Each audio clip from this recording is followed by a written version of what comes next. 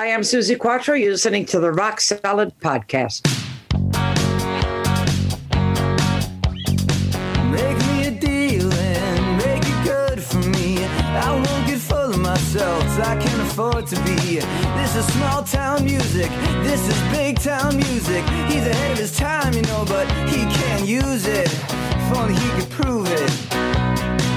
Well, tomorrow's just a song away, a song away, a song away. Hey everybody, welcome to Rock Solid, the comedy podcast for all things music, both new and classic. I'm Pat Francis, and joining me today in the Zoom room, she's in London, England. She's the whole way across the pond. She's a rocker. She's a writer. She's an author, and she's an actor.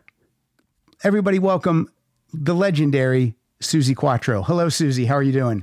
Hi. How you doing? I'm doing good. You've been working on a new album? Yes. The current album, which is No Control, was such a great success everywhere. Written and produced with my son, which happened by accident. And they took up the option in January, February. And then in March, we were locked down. So my son should have been on the road with the band that he works for. I should have been on the road. And everything changed. I had 85 shows booked this year. He was only going to be home 11 days in the whole year. So I said, okay, this has happened. The option's been taken up. Let's not get gloom and doom. Let's use this to write the album. So that's what we did. And I'll tell you what an album it's turned out to be. Oh, unbelievable. Now, every day we just let this whole atmosphere affect everything we were doing. You know, fantastic. Well, I mean, it's made you be creative. Even maybe you didn't think you were going to have a new album or be recording a new album this quickly, but because of the pandemic, it's forced you to be creative. Yeah, but I tell you what you have to do is force me not to be creative because well, that's true. I am an artiste, and I am that word. I'm not happy unless I'm creating. Right. It can be a poem. It can be a book. It can be a song. It can be a radio show. It can be a TV. Whatever it is, as long as I'm creating, I am happy. Well, you look happy, so that's good to know. I want to start by talking about No Control. It was released in 2019, and again, like you said, you worked with your son Richard. So it was interesting to see the Quatro Tucky writing credits, but it wasn't your former husband Len. Now it's your son. This album was quite a surprise, and it is so good. I mean, it's better than I ever thought it would be, and I don't mean that as an insult. It's fantastic. This opening song, No Soul, No Control, sets the table. Me.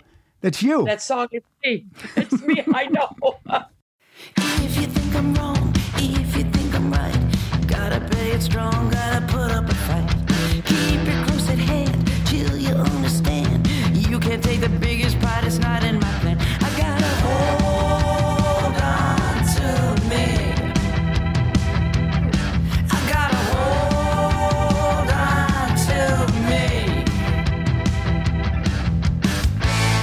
Save me, save me, save me, save me. I gotta hold on to me. You can't take away my soul. You can't break me 'cause I'm in control. You can't take my heart, my mind. This time I won't let go. You can't take away my soul. No, no, no, no. Thank you for that compliment. And I want to give credit where credit is due. I'm, very successful. 56 years now. Sold 55 million records. I don't have anything left to prove. I work because I want to. I don't need the money. I love what I do.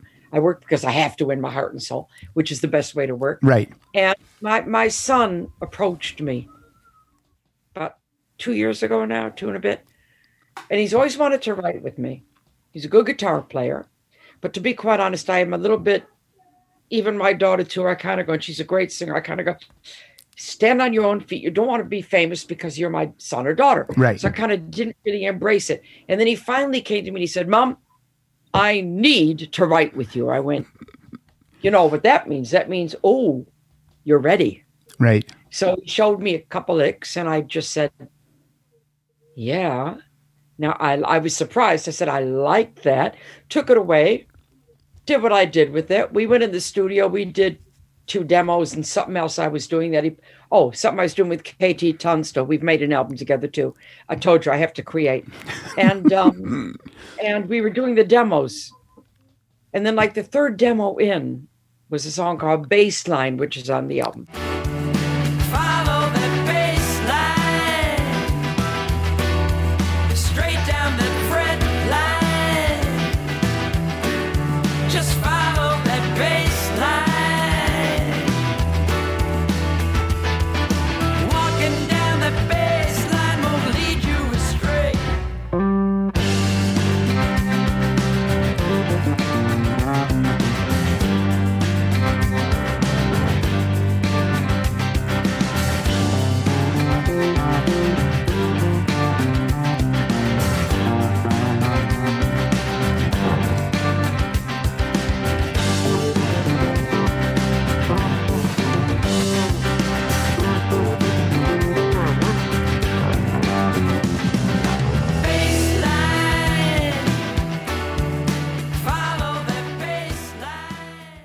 That was the next one I was going to talk about. And I do a bass solo. Yes. Bass solo where that damn guitar solo should go. So we're on the 3rd demo. And at this point, we're still having fun. That's good. Working with my son. What a surprise. What a joy. All of a sudden, I turned to my son and the engineer whose studio we used. And I said, you know what? This is serious. And everybody went quiet. I said, we're making an album. And everybody went quiet. It just, honestly, I did not plan on this. Mm-hmm. And then I went, and then that, the penny drops. I went, okay, this is serious. Wasn't expected. Now that this is happening and it's gone how it's gone for 3 songs, it's going to continue this way. This is what you love about this album. And every critic loves about this album. I said, right. So there will be no pushing of any type of song. There will be no pressure of any type of song. Every song will have its own voice. We write what we write, and it all happens organically or it doesn't go on the album. And everybody agreed. So what you've got is everybody's organic input. And it's kind of like like Richard says now, my son, he talks to me now and he says it. The last album was a combination of everything you've learned through all your years in the business. Right. But what Richard did, and that was what I was going to say, and he did it even more on this one because he got his confidence on album 1 together. He now really went to town. The first one, he said to me, and it annoyed me, and at the same time, it pleased me. He said, Mom, I'm going to remind you of who you are. I went, excuse me. I grounded him. Anyway, when I look at it now and I see what he's done on this album, he had a vision, he had an image, he had a memory of all the time growing up watching his mother on stage, and he had in his own head what I am. And this is what he wanted me to do again. Excellent. So even though I've never gone away from Suzi Quatro, you know what I'm trying to say. He actually pushed my Suzi Quatro buttons. And on this album, he's gone even further. Because now he's comfortable. He's comfortable now with you. Comfortable. Not that he's not comfortable with his mom. He's comfortable with you as a collaborating partner. He's comfortable with me as Suzi Quatro. And we were doing the last album, the first session we did together. This says it all. The first song that we wrote was sitting there, never written before together. Quite unusual. My son's across from me. I'm sitting across from him. Got a scratch mic up. I'm playing. He's playing. We're doing, what was the first one we did? Don't Do Me Wrong. Mm-hmm. And he just stopped in the middle of the take. Just a demo. I said, what's the matter? And he said, oh my God. I said, what? But all of a sudden, I'm sitting across from Suzi Quatro. I went, yeah. And he went, nothing. Start the tape. So yeah, it was a stand up and be counted moment, Right. because I don't see relationships when I'm working. I never have, I never will. When I'm working, I am in the zone and I'm creating. So I don't care if you're God. I'm not going to acknowledge you. I'm creating. I just want you to know. Album, there was none of that. None of that. He's really, he said to me the other day in the studio, I've really been a pain in the ass on this album, and haven't I? said, yes. I laugh a lot during these interviews, Suzi, because I'm just giddy with what you're telling me already. I mean, it's very exciting. Think about this, though, Suzi. A lot of kids would not want to work with their mom and dad. You know what I mean? Even if they're in the same vocation, they might not want to. And this is a kind of a cool thing. I mean, it's a special bond that you obviously have with your kids if they want to do this with you. And their last name isn't Quatro, so they're not riding on your name. They're not. In fact, Richard has a thing about that. I mean, my daughter, I told her when my daughter was starting to sing, I said, if it will help you saying you're Laura Quatro, which, by the way, is my grandmother's name. Mm-hmm. And then it changed and she went back to her maiden name and now she's to her married name. But my son is the kind that he actually doesn't want to be ever introduced as my son. And he always tells me, you're my hero. Mm-hmm. You are my hero. But at the same time, he's Richard Tuckey. Right. And I respect him for that. It's good. Well, if somebody finds out he's my son, then fine. He says, yes, I am a blah, blah, blah. But he doesn't want that to be his calling card. Good. That's good. You've I don't want to say trained him. You've raised him well. Well, I'll tell you a little story, and this says it all right. I never wanted famous kid brats. Right. I just didn't want that. So moved out in this country where I live now and sent them to a normal school. Didn't spoil them with money. Sure, they knew mom was famous. They came to gigs and all that. They saw me on TV. Blah, blah, blah. But I always remember this very important. I think Laura was about 6 and Richard was 4. And a photographer came to the house to do a big home piece. And I said, okay, go in the front room and set up in the front room and I'll go up and get changed and put a little bit of makeup on, blah, blah, blah. And I came down into the kitchen to make sure the kids were okay. We're eating lunch, dressed up in my leathers and a little bit of makeup. And my daughter, who was 6, said to me, Mommy, are you going to be Suzi Quatro now? Doesn't that just say it all? It's like you're Batman. You put on your costume and all of a sudden now you're Suzi Quatro. But that isn't a phony thing. That is me. But there is a difference. Right. I don't need to take the public side of me to the private side. I like the differences. I like to be normal off stage and that on stage. And both of them are me. One couldn't exist without the other. But I thought it was pretty amazing that she said that. And I felt very proud of myself that I think I raised him right, You did. I want to also say that your voice sounds better than ever on this No Control album. There's like a soulfulness and a maturity and there's a weight to your voice right now that adds punch to every single word that you sing. I mean, I'm kissing your ass a little bit, but I'm being honest. No, but kiss away. What is funny is that, and I've said it in many interviews, you're supposed to, by the normal way the life goes, as you get older, your vocal capabilities are supposed to go a little bit down. Mine have gone up, and I don't understand it, but I'm not going to question it. No, it's a gift. Yeah, it is. And maybe that I grew up in a musical family, so I knew how to use my voice, and maturity has done a certain thing. And it's a compliment. I go up on stage and I finish my rock and roll set with a ballad. And you can hear a pin drop. Yeah. So that says something.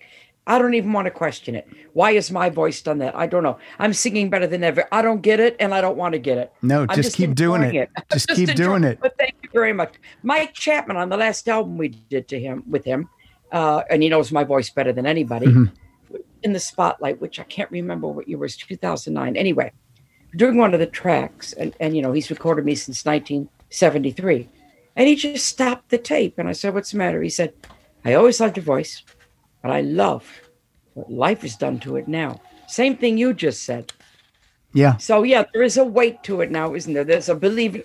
Not that there wasn't, but I think Mike said it right. There's life in there now. There's experience. Right. Experience. That's a good way to put it. Also, another great track on No Control that I love is this song called Heavy Duty. I just love that sax solo in the middle. So cool. Everybody wants what everybody has, but you don't play that way. To carry that weight, you gotta stand up straight. It's a heavy duty world, heavy duty world. To carry that load, you gotta grab on and hold. It's a heavy duty world, heavy duty world, heavy duty world, heavy duty.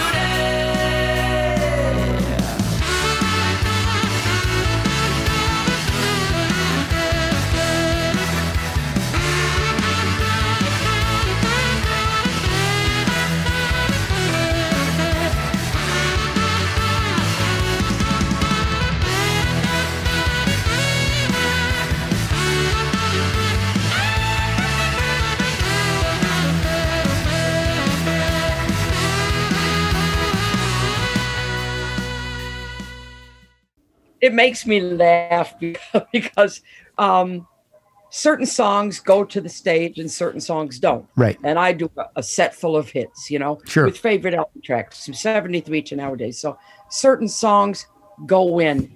And this particular song, Heavy Duty, my very cool front of house, and he's when we were rehearsing the 5 songs that went into the show, he said, "That's my favorite." I said, "Why?" He said, "It's just a great rock number." It's true.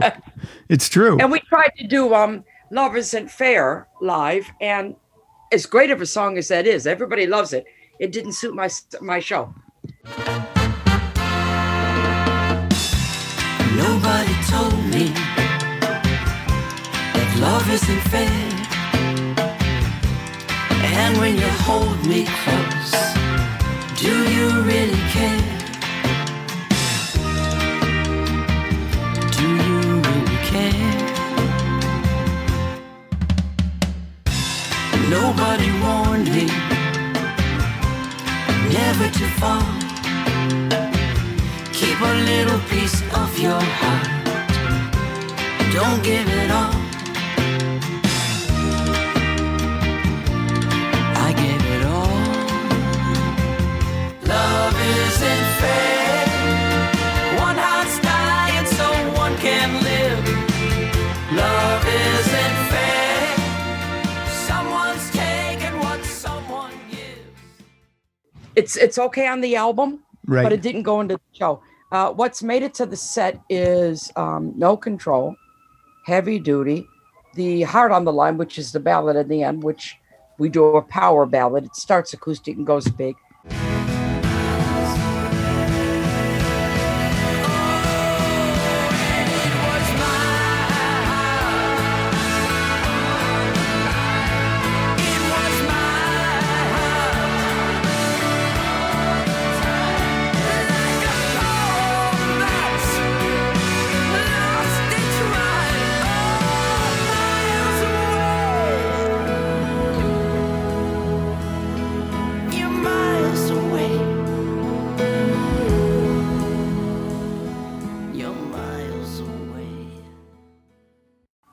Oh God, what else is in there? Macho Man,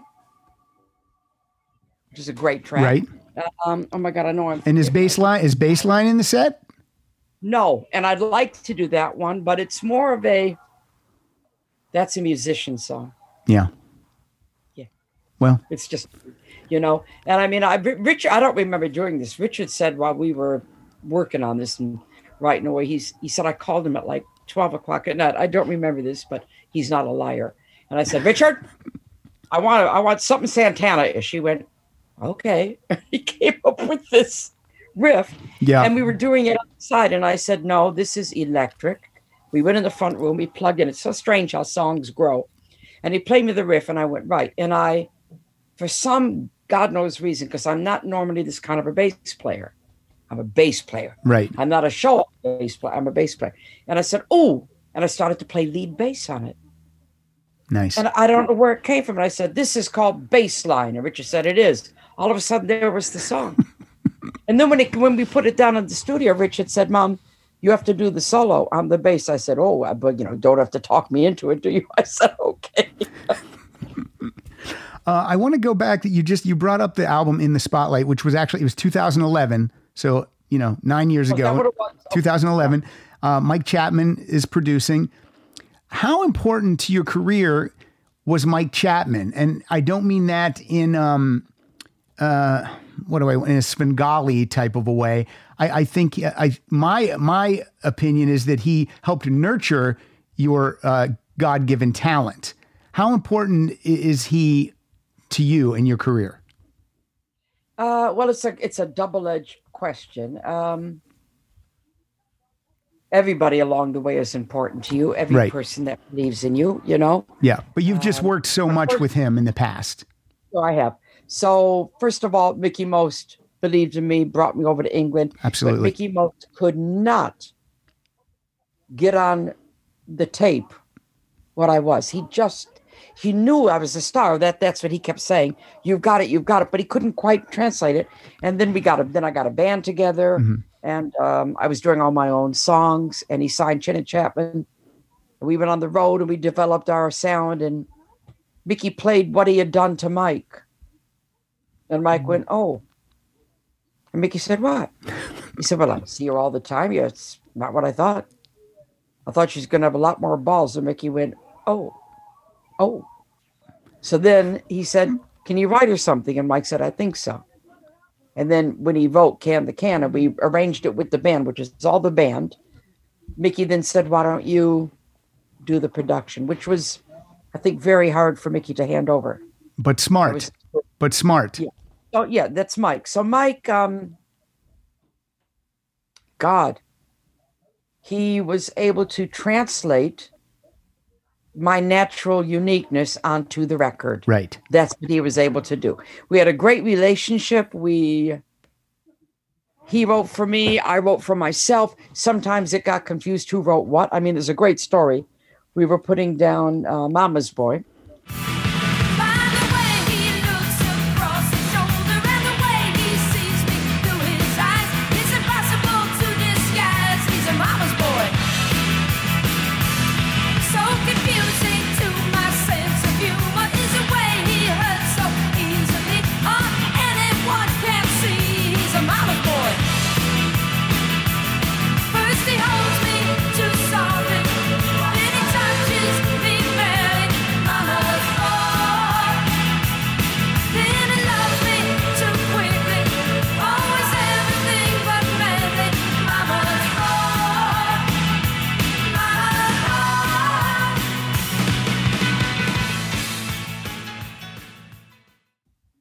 On the Suzi and Other Four-Letter Words album, and I was putting down the vocal, and I got quite annoyed, and I stopped singing. I said, Mike, do me a favor. After all these years, can you just write me a song that I have a space to breathe during the singing? And he said, Suzi, you wrote this one. I went, oh my God. Fine. Is that great? You need to give yourself a place to breathe. Yeah, I did. But it's funny that I didn't see the difference. That's the thing. So we did marry quite well. Mm-hmm. We both had our own things, when even the B-sides, that I wrote with Richard's father, Len, it was so crazy putting El Tucky and Our Tucky, then very strange. Yeah. And by the way, he's over here all the time. He was around during the last recording of the album, and he's around at this one. He likes to be involved just to listen. But you're talking about Len. Yeah. Okay. We're still good friends. Good. Together for 20 years. Yeah. It's all good. Everything is what goes around comes around, That's the part first of all, In the Spotlight has some great tunes on it. I love Whatever Love Is was written by Holly Knight and Chapman. She is as pretty as a picture, cool as Jupiter. She fears God and she reads scripture, but it's hard to see when you look at her. She can do anything she wants. She can make anybody care, yeah. If you want true security,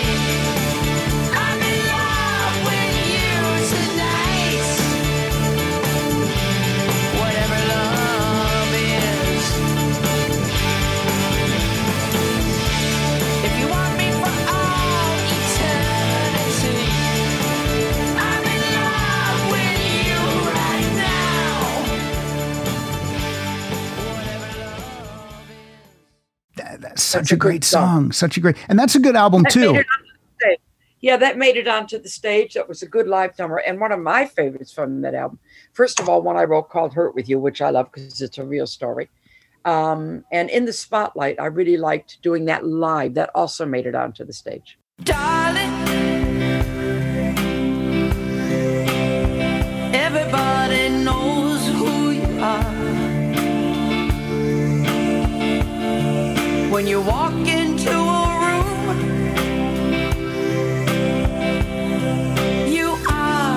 a star, but loving you has put me in the spotlight too, and in your spotlight I don't know what to do.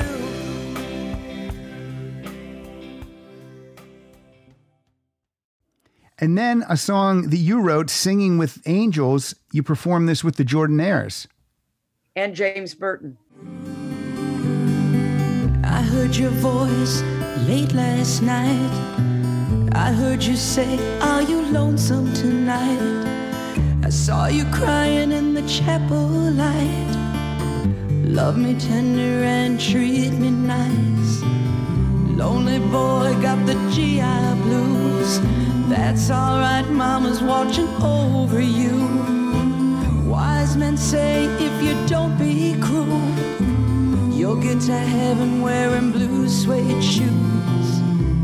Singing with angels, singing with angels, safe in God's promised land. Singing with angels, walking hand in hand, hand in hand, wow. Singing with angels, singing with angels. A big Elvis fan, I imagine? Huge. Mm-hmm. Since the age of 5.5 going on 6. Mm-hmm. I saw him on the Ed Sullivan Show, which, every family watched. Sure. On a Sunday night, 8:00. And I had one sister. I had a lot of sisters, but the one was 9 years older. So she was screaming. He came on and did Don't Be Cruel at the end of the show. And I was looking at her at 5.5 thinking, what's the matter with you? And then I went into the television and I actually dove into the television and I had the light bulb moment at 5.5 that I was going to do what he did. I knew it. I'm doing that. That's amazing. Yeah, it never occurred to me. He was a guy and I was a girl. It didn't even go into my brain. Just, I'm going to do that.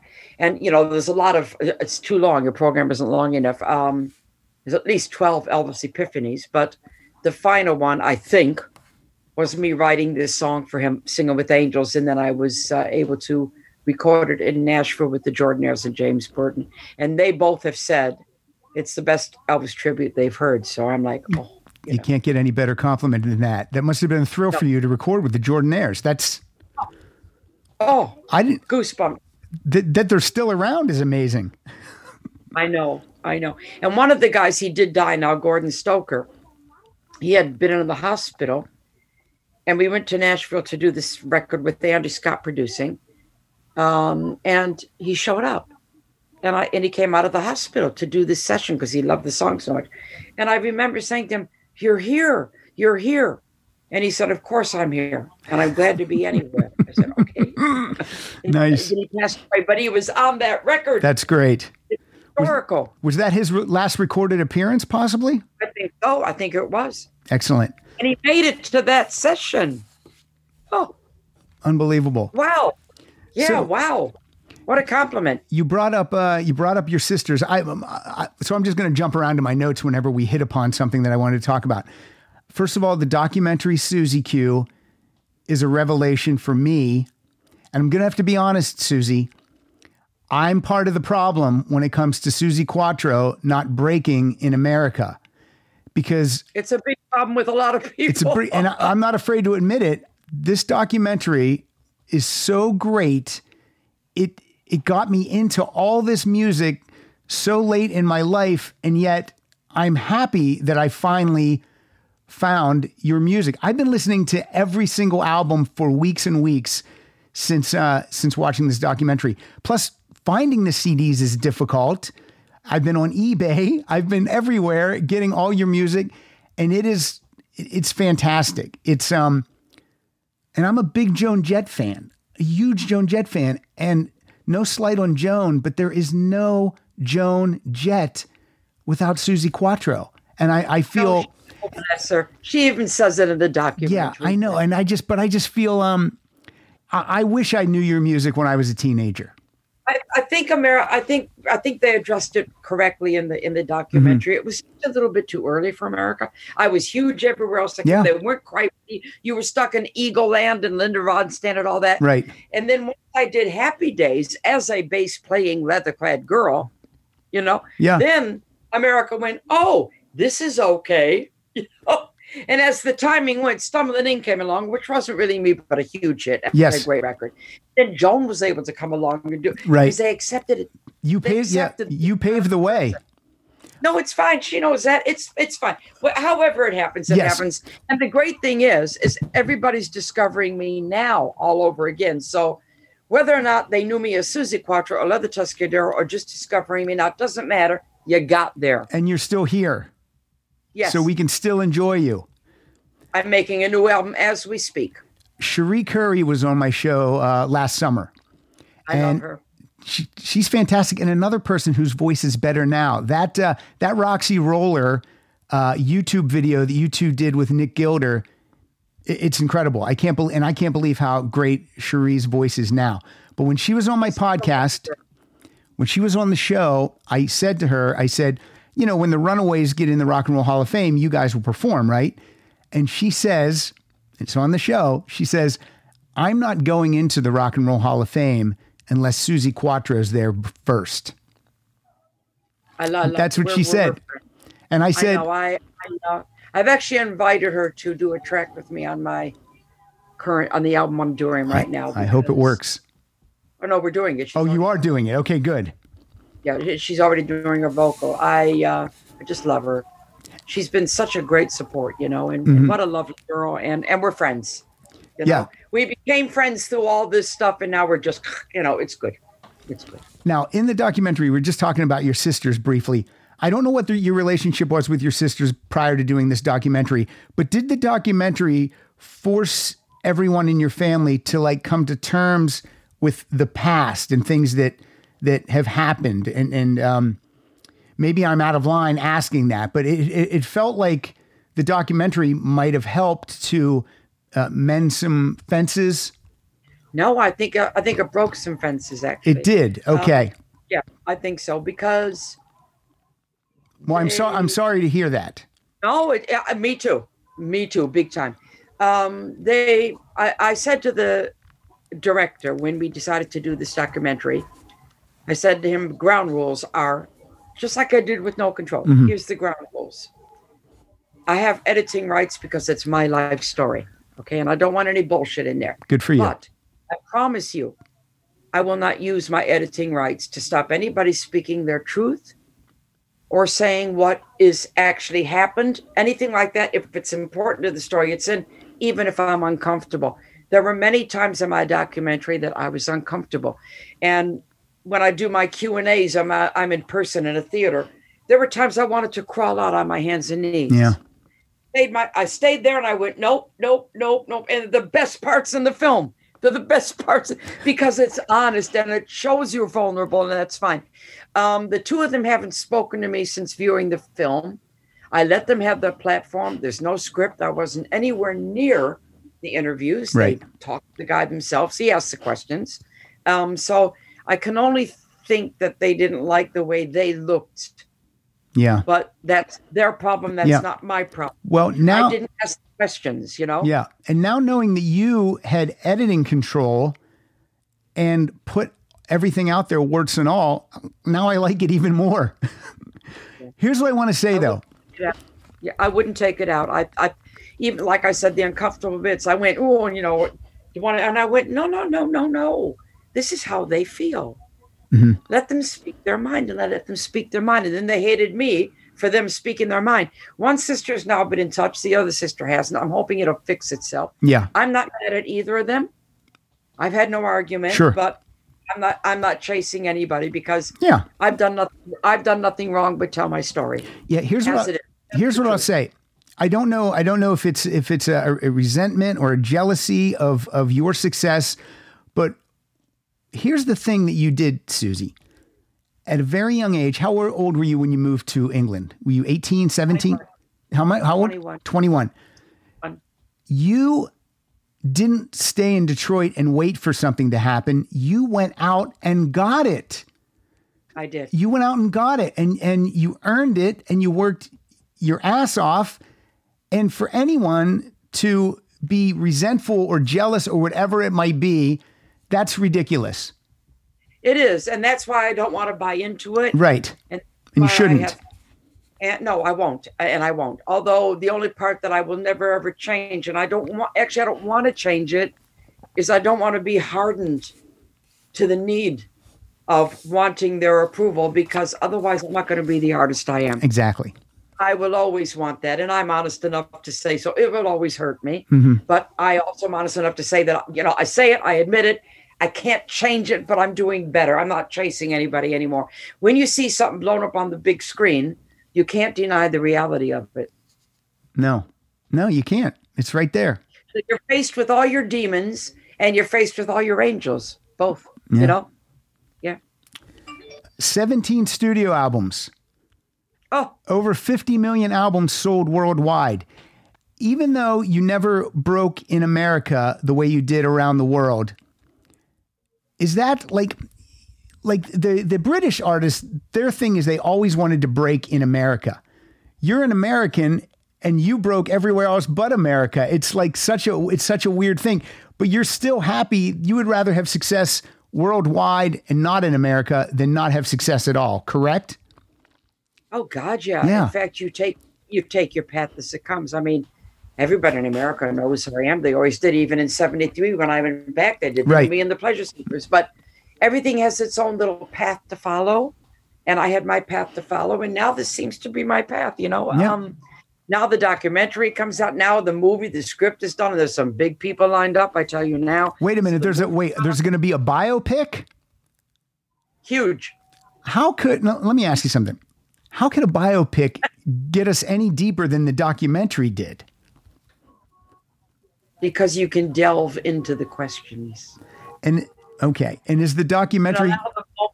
You can allow the moments for the emotion to really show. All right, good. I got it.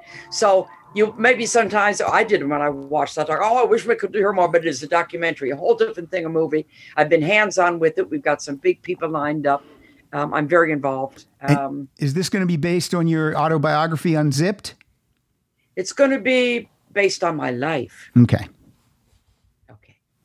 And it's, again, going to be the truth. All right. Because I don't know how to deal any other way. Looking forward to it.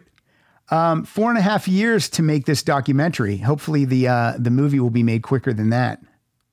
Well, we just had the first draft of the script done 2 days ago. We're now lining up the director, the company, the this, the that, who's going to star in it, da-da-da-da-da. So I'm excited. It's been on my bucket list for a long time. You are busy. I love it. On your website, it says, I will retire when I go on stage, shake my ass, and there is silence. That still holds true? Yeah, it hasn't happened yet. I always try to back into a room, believe me. In the documentary, when they put the band together, Len Tucky and Dave Neal, those guys were around for 8 albums. Like when I was watching the documentary, I'm like, oh, these guys will be around for a while and then they'll bring in other guys or whatever. That was the Suzi Quatro band. Quatro, Tucky, and Neal. Yeah, it was a good group. We kind of gelled right away. Mm-hmm. Lenny and I, of course, fell in love. We were together for 20 years. That was another thing that was amazing because I see this big burly guy and this tiny little girl, and then I think you just all of a sudden you go, and then we fell in love, and I was like, what? This is great. This is unbelievable. And but it was joyful too. We're still good friends now, which is good. I mean, we had 20 years together, 2 kids and a granddaughter, and he's one of the good guys. I've been married now for 27 years to my second husband, but I have not a problem in saying I've been married to 2 good guys. That's good. I would hope that for. I proposed to both of them And did they both say yes the first time? immediately. Good. Well, then they knew they had a good woman. Yeah, I am a good woman. That I am. How tall are you, Susie? What is your height? 5'2". 5'2". So that's why the bass looks gigantic in your hands. Yeah, but it's not big. It's just I'm little. Okay. You know? Yes. And it never occurred to me, and it wouldn't occur to me now, why the hell should I play a smaller bass? No, why? Why? No, that's what you're comfortable with. Why downsize? Do you look for a shorter stairs to climb? No. No. You do what you do. That was what I was given. I was given the Fender Precision. So I didn't even know there were smaller basses. That's what I learned on. That's what I'm comfortable with. Good. Let's get back to these band members. When you're in photos with those guys, it's almost hysterical because they're just like these big, tough looking dudes. On the road, were they, other than Len, who you were coupled up with, were the other two guys like brothers? Were they always like watching out for you? You know what I mean? If the fans got too close or if it was getting too chaotic, were they like your support system? Like even on the Agoraphobia album, that's what it looks like. They're like, hey, back off a second. Yeah, I mean, the pictures were taken with that image in mind. They were always looking after me, sure. But the truth be, I look after myself. I've got a very quick mouth. Yes. And that keeps people at bay. It keeps the idiots away. I have a retort like that. And I'm able to stop the jerks at 10 paces just with one comment. I have that ability. I don't know why. I needed it. I'm only a little girl. So before the Lennies came along to protect me, I had to protect myself. So I learned how to fend for myself, basically. And there are parts in the documentary where an interviewer would say something and you can just see it in your eye. You're just like, well, what a stupid question that is, and you give them a look and then you have, and you have a retort, but it was, it was fantastic. There's one part in the documentary though. My wife comes into the room. I'm watching the documentary for my second time. She asked me what I'm watching. I tell her, she goes, didn't you just watch that? I go, yeah, but I'm watching it again. So she sits down, she starts watching it. And the part when you're on the talk show and the guy smacks you on the butt, my wife turns to me and my wife says, now that pisses me off. That's what my wife said. And I was like, how that would never happen now, hopefully. But how did you deal with stuff like that? It really, it makes you angry when you see that now. I mean, you can say that's how it was, but it shouldn't be. No, it's not how it was. He's dead now. He was gay, by the way. Okay. I had just won, and I was in every paper, Rear of the Year. Okay, well, that seems odd also, but okay. So he had a huge talk show. You're live, by the way. Yeah. I have to stress, live. I am a professional. Yeah. Okay? And he picked his moment. When he said turn around, I thought, okay, I've done that a few times. I don't know. Sure. And then he didn't do it hard. He went like that, and he did it quite cute. In my brain, like lightning. Yeah. As I was turning around. If you watch it, you'll see me slowly turning around. In my brain, I went, oh my God, I'm going to knee him in the balls. Do I hit him? Do I do it? And I went live TV. And by the time I turned around, I went, and I let it go. Okay. If he would have done that backstage, he would have been singing soprano for the rest of his life. Was there any? But he picked his moment. But it's kind of an underhanded thing to pick your moment because he knew you were vulnerable in that, and if you did anything or lashed out, you would look bad. He knew I was a professional, and he knew that if he did it then, that my professionalism would say, wait a minute. And I turned around and sat down. But what a jerk to do that. Did you say anything after? Did you say anything after the fact, or did you just let it go completely? I let it go because I decided to, for the sake of the show. Mickey Mouse saw it and said you did the right thing. All right. And it's one of those crazy situations. Oh my God. Yeah. But I'm glad you kept that in too, because it shows how times have hopefully changed, And what about Len? Was he backstage thinking, what the fuck? I'm going to break this guy's neck. He knows I can handle myself. Okay. But I was just so annoyed at that. I didn't know what to do about it. Well, I would have known what to do off stage. I didn't know what to do on stage. And I followed my instinct. And what could have happened was, which also ran through my brain like lightning, because I'm a very quick thinker. And Mickey said it to me when I came off the show. Had I done something and reacted and maybe hit him or played up or whatever, the press would have completely turned it around on me. Absolutely, they would have. Said, "Oh, what a diva." He playfully slapped her ass. After all, she was Rear of the Year. Didn't mean anything. Like, what's the matter with her? One of our most beloved talk show. So it could have turned on me. Yeah, so you did the right thing. My head, as I turned around, I thought, let it go. And then he died after that. But what a jerk. What a jerk to pick his mouth. Absolutely. Like that.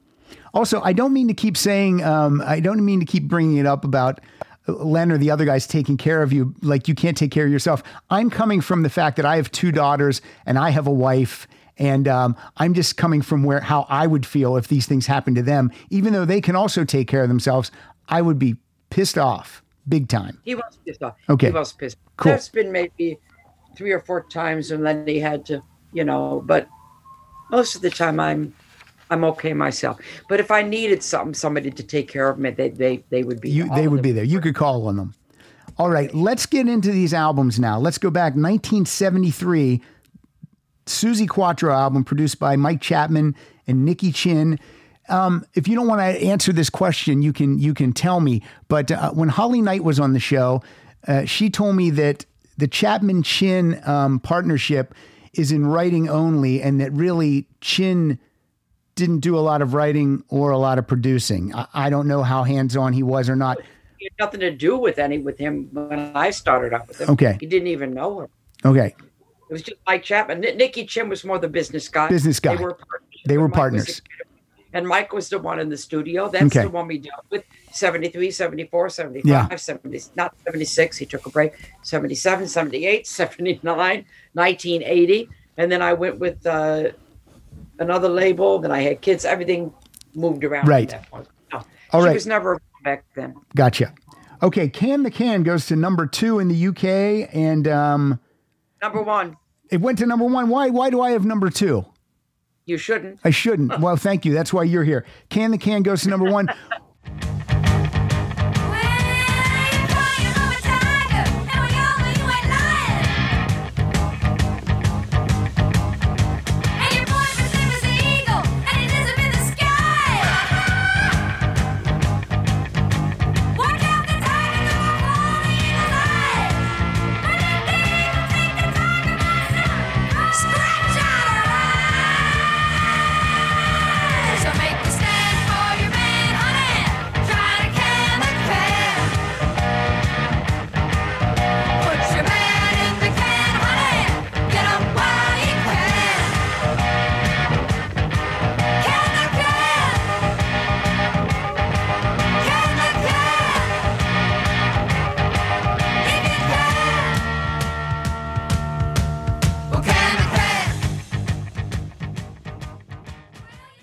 What does Can the Can mean?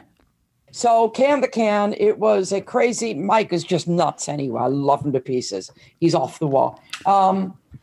It was made it like an American phrase of when you want to keep something safe and you say, oh, can it, put it in the can. Gotcha. So I think that's what, I'm going to grab some water. You can keep talking. Sure. Another great, such a great song on this album is 48 Crash.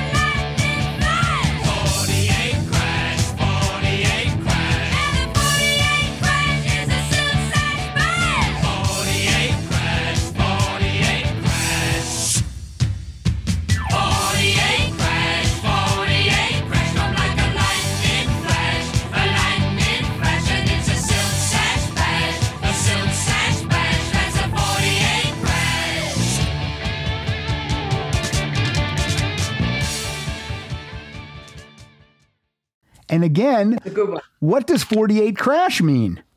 Male menopause. Is that what it really means? Now you're done on that one. Now there's no more questions. Male menopause. Wow. I would have never put that. I didn't know if it was there was a car made in 48 and it's I mean, I'm reading these lyrics and but I'm grooving to it and I love it. But yeah, I had no idea what that meant either. These albums, we have the Chapman songs are usually picked as the singles, but there are great songs that you and Len wrote.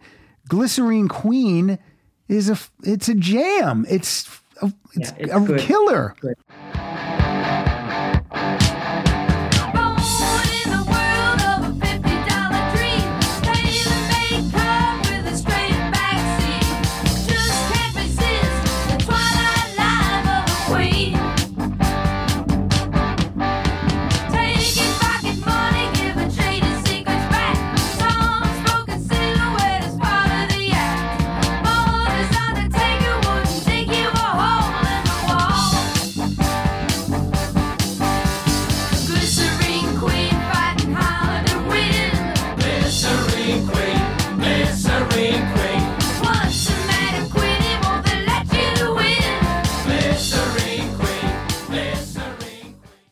It was out as a single some places. It's been on my live stage as a featured number since the day it was written. And I actually do my bass solo during it too. So great. So yeah, pretty good song. And in fact, all my B-sides, Mike actually said to us when we started to work together, I don't want to put something just throw away on the B-sides. I want the B-sides to be great, and everybody loves our B-sides.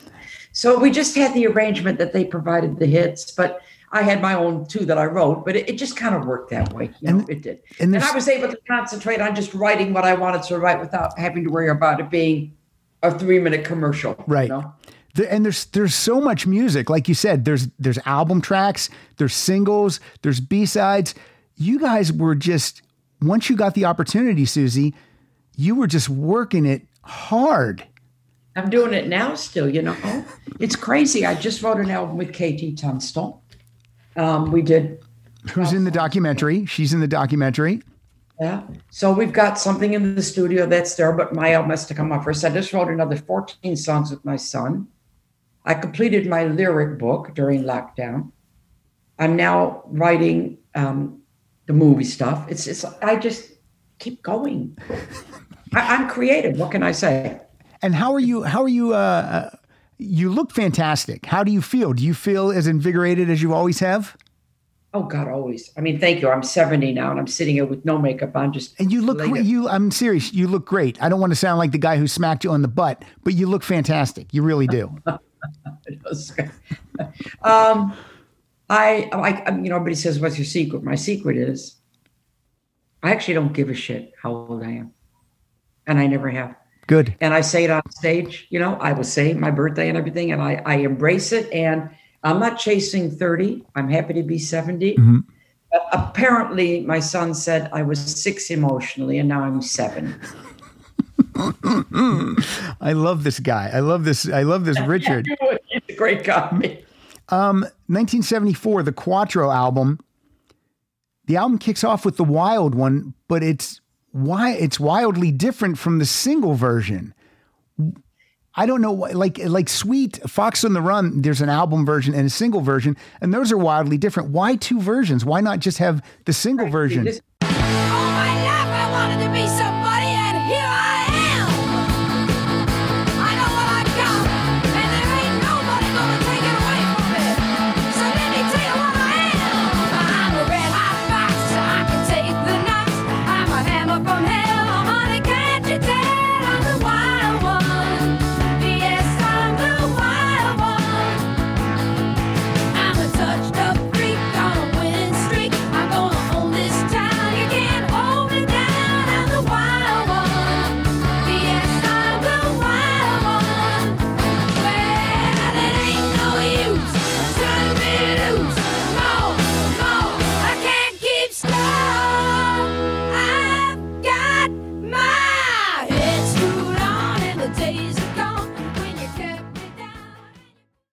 Yeah, it's crazy. Mike had this song, and he brought it in for Mickey to hear it and approve because it was going to be the next single.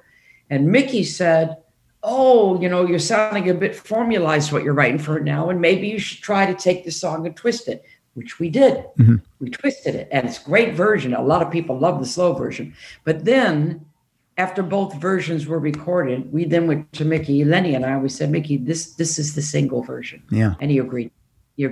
But I do love the slow one too. It was Mickey's suggestion. All right. And then he went with the single version after all, So yeah, it's super. And that opens my show. That's my opening number in my stage show. And for the fans, both versions are out there, which is fantastic.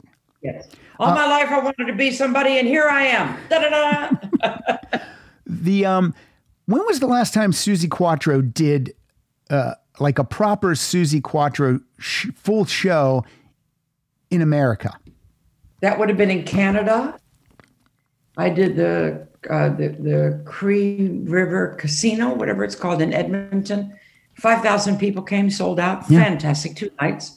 And I did the full-blown 2-hour show with an interval, but not in America. And people keep trying to get me to come back there. I think this documentary and the coming movie will see me touring America again. I know everybody keeps trying to get me back there. It will happen. It will. Eventually, I'll come. I live in Los Angeles, so I assume that when you come, I'll have a chance to see you. Sure. Because why wouldn't you come to LA or New York or the big places? For sure. For sure. Yeah. So yeah, I hope all this stuff gets you here. I mean, it would be fantastic. I think before my time is up, I will do a few tours of America. I feel it coming. So cool. And that is a promise. Excellent. 1975, Your Mama Won't Like Me. The production on this one, it feels a little less glam. There's actually some funky grooves on this album. I Bit Off More Than I Can Chew and Can't Trust Love.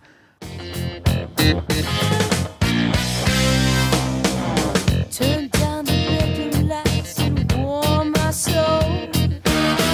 Let all your inhibitions go. We'll reach the kind of heights that we've never known. Lay back and easy, take it slow, slow, slow. But wait, are your intentions what I think they are? If so, then won't you hand me back the keys to my car? Well, I guess I never knew I bit off more than I could chew. When you handed me the apple, I should have said no to you. Oh, mama, mama, mama. Well, I guess you always knew that I bit off more than I could chew. Those are kind of funky. Was this purposeful? Did you guys want to step out of the box a tiny bit? Every album we did discuss its concept, Mm-hmm. and as you're going along and we're working nonstop. We're doing big concerts all around the world. You keep writing. There's a natural growth that happens, which was happening. Yeah. Mike then went to America and soaked up Rufus and Stevie Wonder and all that kind of stuff. There you go. Came back. Ooh, I'd like to try to do that kind of vibe with you. Well, I'm from Detroit, for Christ's sake, so you don't have to push me. No, you know where it came from. No, give me a break. So we started to do that kind of an album for the first time. We used horns. We used girl backing vocalists. It was a little bit departure. Great. A lot of people's favorite album, that one. That's a good one. And the album covers are killer too. The album covers of you and the band, or if it's just you, on these early albums, they're just great. I mean, it says rock and roll when you see them. And then eventually there's a lot of thought put to it. And Mickey was very instrumental in that. We had a good photographer, Garrett Mankiewicz, and he did the first photos with me, and we still work together now. Wow. That's great. Yeah. Hey, if it ain't broke. That's the truth. I want to point out, just so people know, like, Your Mama Won't Like Me, 6 of the 10 songs are written by you and Len. So I don't want people listening or people that don't know you or know your career to think that everything that Suzi Quatro recorded was a Mike Chapman written thing. You guys wrote tons and tons and tons of songs. They have the least of it. Yeah, they have the least of it.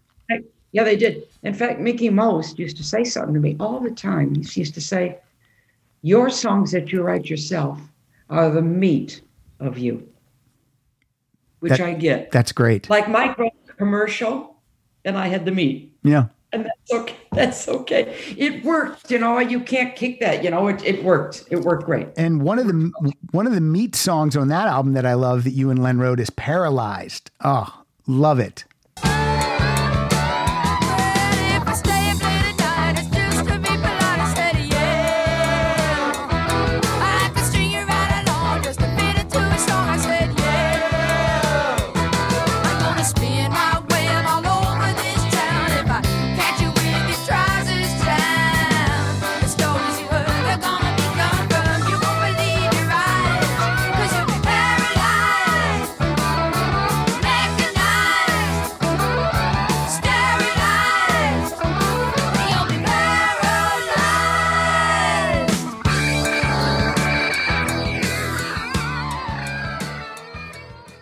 Yeah, no, that one made it live. I love that the songs I'm saying are ones you keep saying made it live, because that's the proof. That is the proof. And sometimes when I interview people and I bring up a deep cut, like they'll be like, I don't even remember that song, but you know everything I'm saying. You are on it. Totally. I'm one of those rare rockers with a brain. I know we only have about 10 minutes, so I'm going to jump ahead a little bit to 1977, Happy Days. We got Henry Winkler and the late, great Gary Marshall was in the documentary. And I think he was in there, yeah. Yeah, it was so cool. Leather Tuscadero, was this purposeful? Was this the way to introduce Suzi Quatro to America? Was there any grand plan to... I didn't think about that. Mm-hmm. What happened was... but I always wanted to branch out. Mm-hmm. I've always wanted to do everything that my talent would allow me to do and the business would ask me to do. Right. If I feel I can do it, I want to do it. Yeah. Being the artist that I am, I didn't want to be, in a box, never. And they called me in Japan, and my publicist, Toby Mamus, he said, he was on the film too. There's this opportunity here for you. And I always wanted to act. And he said, this is a good one. So I went over there. And I auditioned and I got it. And I wasn't thinking anything further along about introducing me to America. Not at all. I just took the part. I took the part, Yeah. and it suited me. I got the second most fan mail after Henry. That's great. Anyone with a leather jacket was getting the fan mail. Yeah, exactly. But yeah, I mean... Yeah. That was as a kid, it was great when Leather Tuscadero came on. I think he did 7 episodes total. You went on a date with Ralph Malph. It was leather in the suedes. I mean, it's it's an American sitcom, but I felt like you were perfectly cast in that part. But I also felt like maybe this is the time that there was a little bit of a softening of Suzi Quatro for America, because the next album, studio album, is If You Knew Suzi, and it's a very different album cover than the previous covers.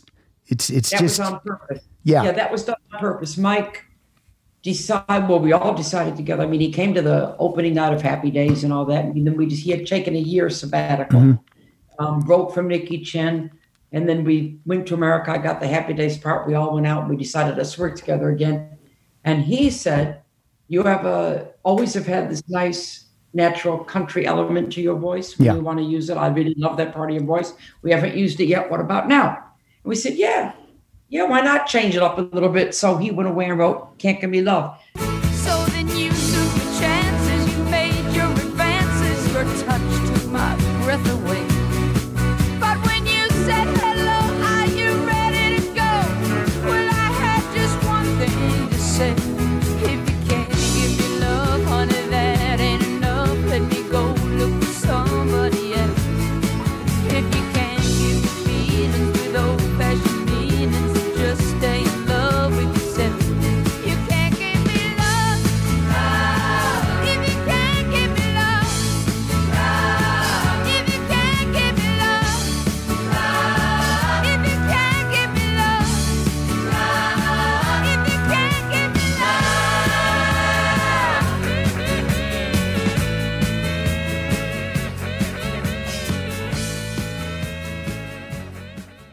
great song, and it's one of the evergreens. It's one of the favorites around the world. I love the album. I love that it was different. You can't just keep, regurgitating the same thing and again and again. It went to number 37. It goes to number 37 in the U.S., so that it works.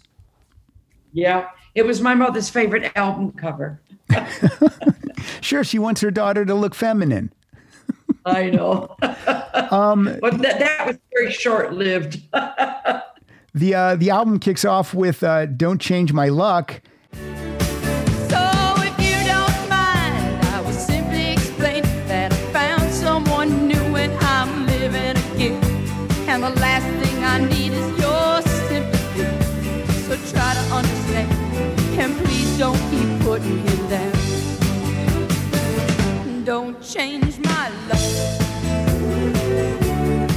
I'm so tired of being moved around. Don't change my luck. Well, for 3 long years I was on my own. Now I finally found it. Baby, don't change my luck. Now that I found it, please don't change my luck.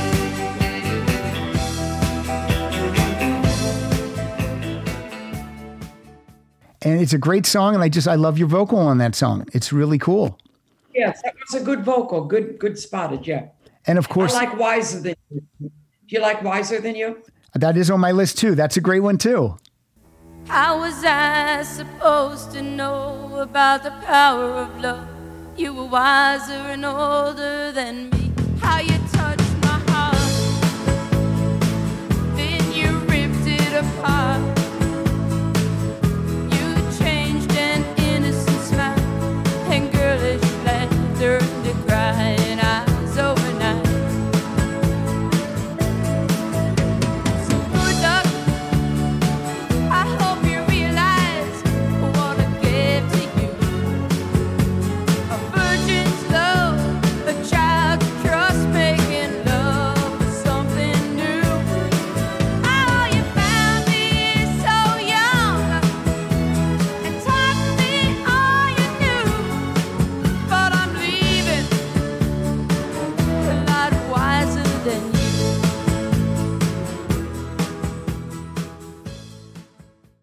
You're very ballsy with your covers on this album. I mean, Tired of Waiting by the Kinks, Breakdown by Tom Petty and the Heartbreakers, just 2 years after they recorded it.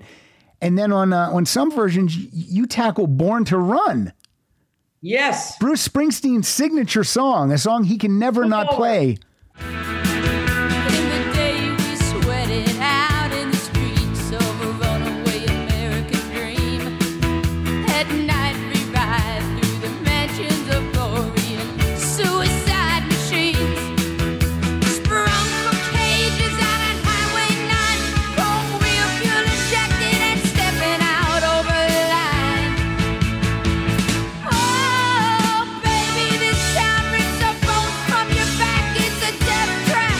It's a suicide rap. We gotta get out while we're young. 'Cause tramps like us, baby, we were born to run.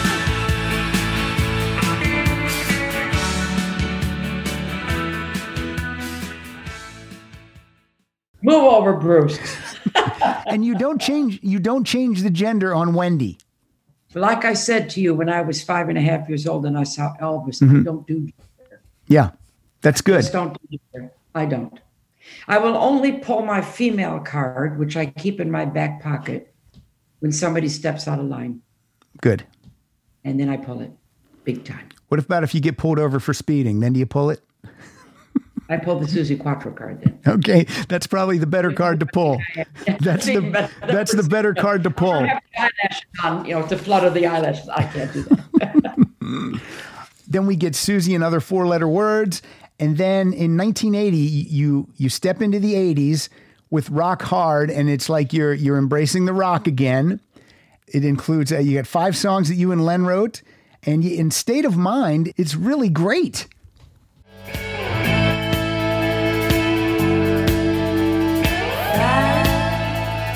Burning in my heart, tearing me apart.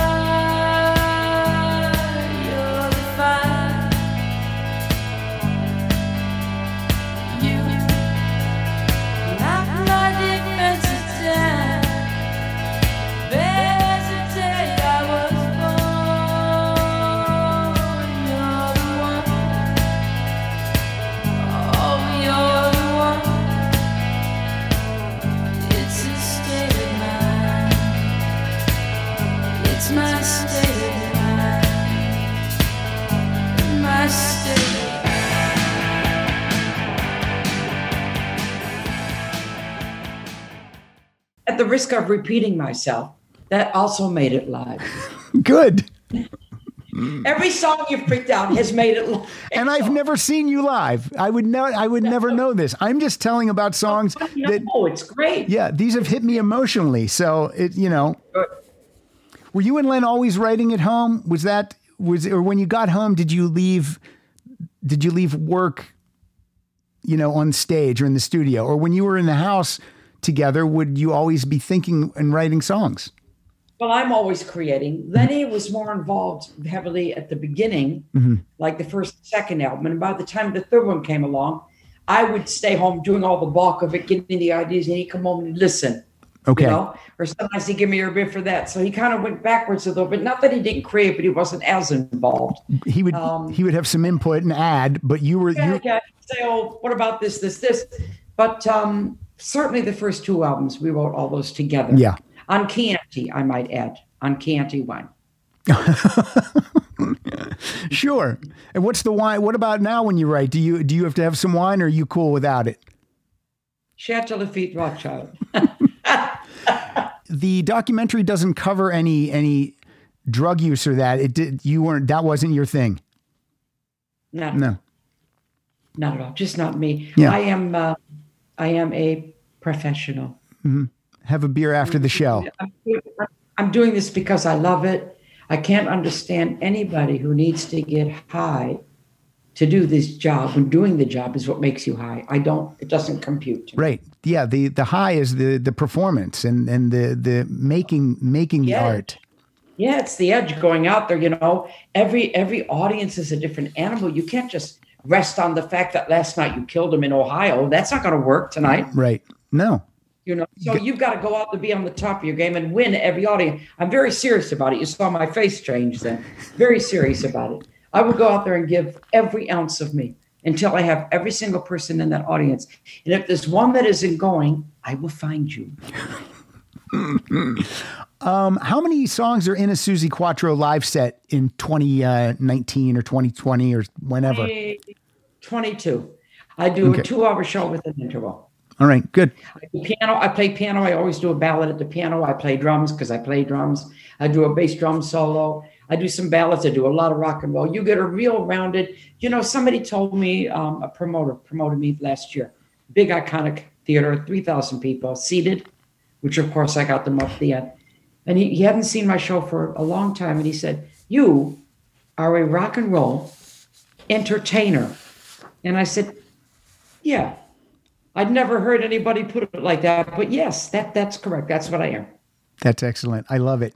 Again, just talking to you and talking about songs that are in the set list and all this, I'm like, if I don't get to see Suzi Quatro live in 2021 in the US, then I'm coming to the UK. No, you have to. I've got to get there. Everybody wants me there. I will get there. I feel it in my bones. How long have you lived in the UK? Since 1971. It wasn't planned that way. It just happened. Yeah. But my whole kitchen has got Detroit all over it. And I saw the pillows on your couch are the American flag. And they're on every bed, the American flag plus pillows. I mean, I am the American in London still to this day. Nobody in this country ever mistakes me for English. Do you have dual citizenship? No.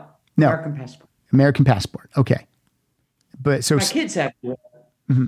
Are you a citizen of the U.S. still? Yes. Yes. Okay. I didn't want to change that. So how can you live there for this long?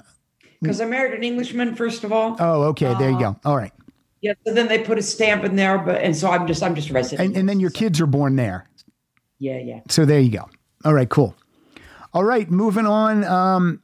Real quick, I just want to talk about, and this is a part that really perked my wife up during the documentary, was Annie, Get Your Gun. Because my wife is from a musical theater background, and I had no idea that was part of the Suzi Quatro, what do I want to say, resume. And my wife was like, wow, she is nailing it. And now, young lady, if you'll just step over there, I'll give you a lesson in marksmanship. You couldn't give me a lesson in long-distance spitting. Annie can do better. I can do anything better than you. No, you can't. Yes, I can. No, you can't. Yes, I can. No, you can't. Yes, I can. Yes, I can. Folks are dumb where I come from. They ain't had any learning. Still, we're happy as can be, doing what comes naturally. Doing what comes naturally. Folks like us could never fuss with schools and books and learning. Still, we've gone from A to Z, doing what comes naturally. Doing what comes naturally. You don't have to know how to read or write when you're out with a feller in the pale moonlight.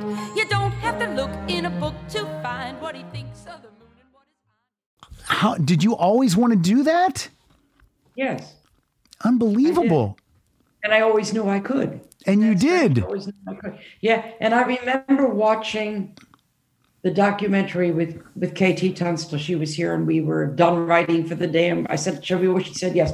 And she watched that part. She went, oh my God. I said, what? She said, it's just so, there's not even any of your moves in there. You're just, I said, well, I'm acting a part. Yeah. I know, but geez. It's quite incredible. It's really like, that's what you want to be as an actor. You want to remove anything that's you and be that part. And when I watched that, I had to look like, I'm like, is that even her? What is going on here? It's incredible. But yet you could still see it was me.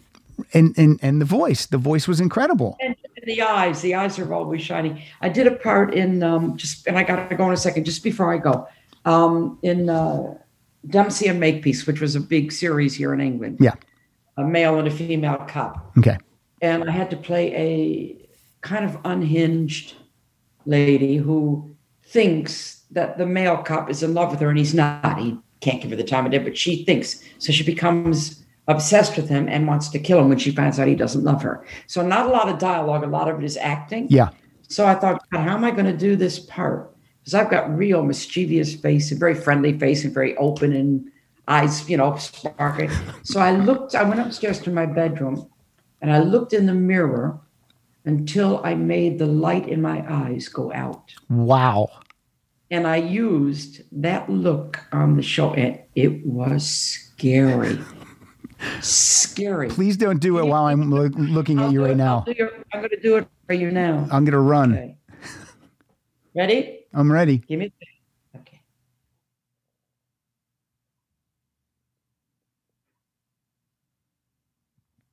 I'm laughing because it's so scary. It's not nice. It works, right? It does work. Sorry.